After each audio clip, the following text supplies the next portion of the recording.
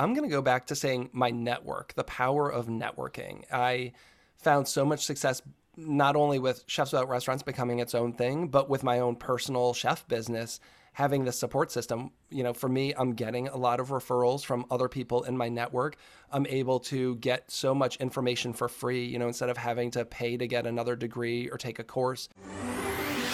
Are you ready to hear business stories and learn effective ways to build relationships, generate sales, and level up your business from awesome CEOs, entrepreneurs, and founders without listening to a long interview? If so, you've come to the right place. Gresh values your time and is ready to share with you the valuable info you're in search of. This is the I Am CEO podcast.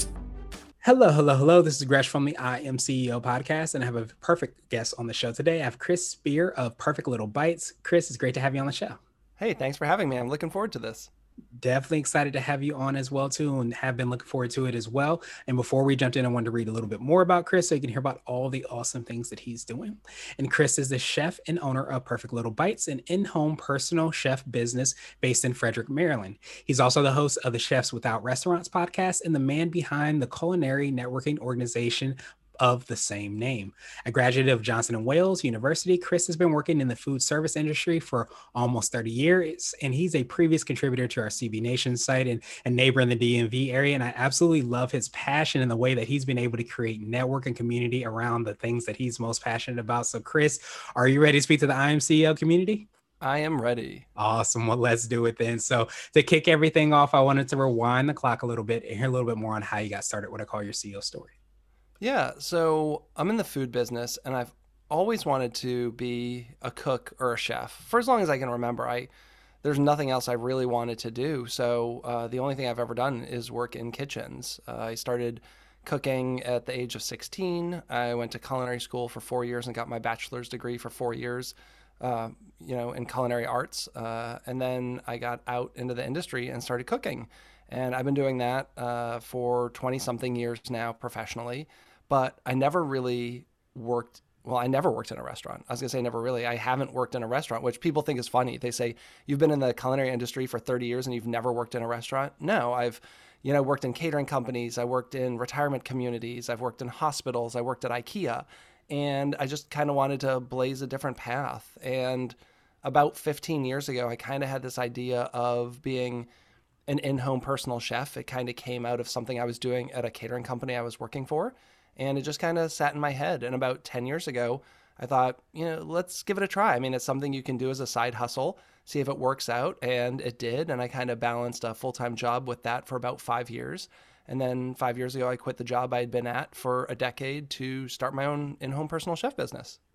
Nice. I definitely appreciate that, especially the part about blazing your own trail, because I think, throughout, I guess, the years, especially this year, I think there's been a kind of monkey wrench in everything we thought was normal. And this is how it should be. And I love that you've been able to kind of be in that trailblazer path and being able to kind of gradually, build into what you're doing now. So I absolutely appreciate that. Well, and industries evolve so much. When I went to culinary school, I graduated in 98. We barely even had the internet, and now looking at all the things you can do in food. I mean, I went to culinary school thinking I was going to leave and be a cook and then a chef at a restaurant. Nobody even really explained to me that you could go work at, a retirement community or do research and development. And now there's the whole added thing of being a content creator. I mean, people are making money just from home, working with companies and doing the marketing kind of stuff and blogging. And that wasn't even something you dreamed of. So kind of being open along the way to kind of see what new things were out there. Yeah, absolutely. And I think that I think it's a quote that's saying, the way to truly evolve, or really the power is in not, being like a rock and being solid and never changing, but being like water, being able to kind of form, being able to change and evolve and understand that things won't always be as they always have been. So I think you definitely have nailed that. Yeah, I would agree. I think there's no shame in changing your mind. A lot of people, I feel, get stuck on this idea, especially once there's, like a sunk cost of like, I went to culinary school. They feel like they have to then see it through. Otherwise they're a quitter. It's like, no, it's okay to change your, like, if you want to leave the industry completely and, go become an accountant, like that's okay too, if that's what you should be doing. Yeah, absolutely. And I don't think we kind of keep in mind like how transferable certain skills are. Like even if you decide to be an accountant, you went to culinary school, who says you couldn't do accounting for, food entrepreneurs or something along those lines. So we just have to change the way that we're thinking and looking about other different things. So definitely love that you've been able to do that. So I wanted to drill down a little bit more and hear how you're working with your clients and how you serve them. Can you tell us a little bit more about that and what that looks like? So what I want to do is bring a full restaurant experience into your home. A lot of personal chefs do weekly meal prep. Some of them have one client. What I want to do is just replace going out to eat. So I'm going to build you a customized menu. So I want to find out about you, the people coming to dinner, whether it just be a spouse or a small dinner party. What do you like? What don't you like? Any allergies? And then I'm going to build you a customized menu around that with a lot of choices. There will be a dozen soups, a dozen salads, etc. And then I show up to the house. I bring my own cooking equipment. I bring all the china, silverware. I'm going to set your table, and then I'm going to cook the food fresh there and then serve it to you like you're in a restaurant.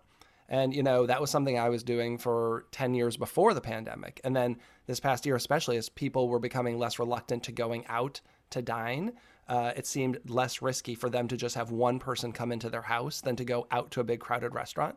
And that's been really great because I think a lot of people who had never done this before now have discovered this, and I'm hoping that it's going to be a continuing trend.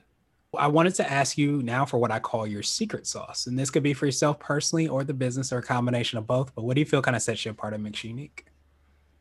I think that in the cooking world, my creativity, one of the things that I've always said is I don't want to make you food that you can get at a restaurant, which is kind of a hard sell because a lot of times people come and they say, I really want, like a good steak and I love a loaded mashed potatoes. And I can do some of that and I have to do a lot of that.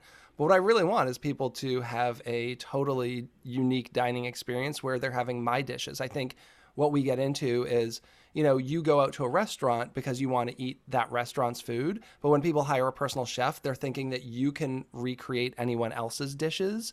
And that all of a sudden, like, I'm going to be making chicken parm or I'm going to be making, whatever from their favorite restaurants. Like, I don't want to just be interpreting other people's work. I want to be doing my own thing. And again, like, kind of showcasing my creativity and what I'm doing. So I know not all personal chefs go off and do as much of their own stuff. A lot of them really bend over backwards to make what the client wants. And not that I don't want to make what the client wants, but I want them to understand that I have my own unique offerings. Absolutely appreciate that. And I wanted to switch gears a little bit and I want to ask you for what I call a CEO hack. So this could be like an app, a book, or a habit that you have, but what's something that makes you more effective and efficient? I'm going to go back to saying my network, the power of networking. I found so much success not only with Chefs Without Restaurants becoming its own thing, but with my own personal chef business, having the support system. For me, I'm getting a lot of referrals from other people in my network. I'm able to get so much information for free, instead of having to pay to get another degree or take a course. People can help out, but also, it's lonely when you have your own business, especially if it's a small business. I mean, I'm a solopreneur. I went from running a kitchen where I had 125 employees to like literally no coworkers overnight. And I just kind of missed the camaraderie and being able to, commiserate and share experiences with other people. But finding a network, a group of people, even if it's like 5 people on the internet that you've never met in real life, I think if you can connect with people, that's what I would totally recommend. And, you hear all this thing in business about you're the sum of the people you spend your time with. And I think, find those people who you want to be like, or who are doing really cool things, or just super supportive, like positive people. I think you spend too much time with negative people and they bring you down. I definitely had people in my life I had to cut out because they thought it was irresponsible that, I had a wife and 2 kids and a mortgage and I was leaving a secure job to start my business. And there's only so many times you can hear these people tell you you're making a mistake, that you need to just kind of separate yourself and find the right people who are going to support you. Awesome, awesome, awesome. And so I want to ask you now for what I call a CEO nugget. So this could be a word of wisdom or a piece of advice. It might be something if you were to hop into a time machine, you would tell your younger business self.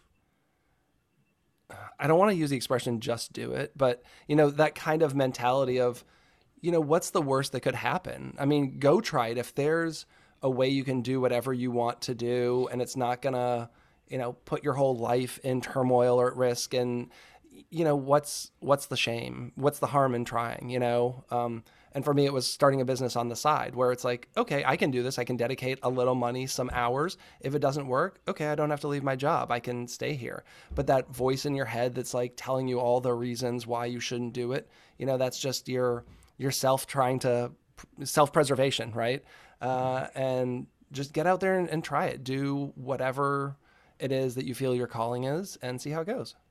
Yeah, and I appreciate that, and that's why I love kind of like I guess a startup mentality that you can have to an idea that you have. And I think especially in this day and age, we don't have to, go from 0 to 60 or 0 to 100 in terms of building a business. You can do it on the side. You can test it out. You can do a questionnaire to see if anybody would potentially want to buy those products or services. So I think if we start to test out those ideas or those hypotheses that we have, then we can start to kind of lean more into that business or whatever that idea is. But just doing it doesn't mean taking out a bank loan and then starting directly from that space.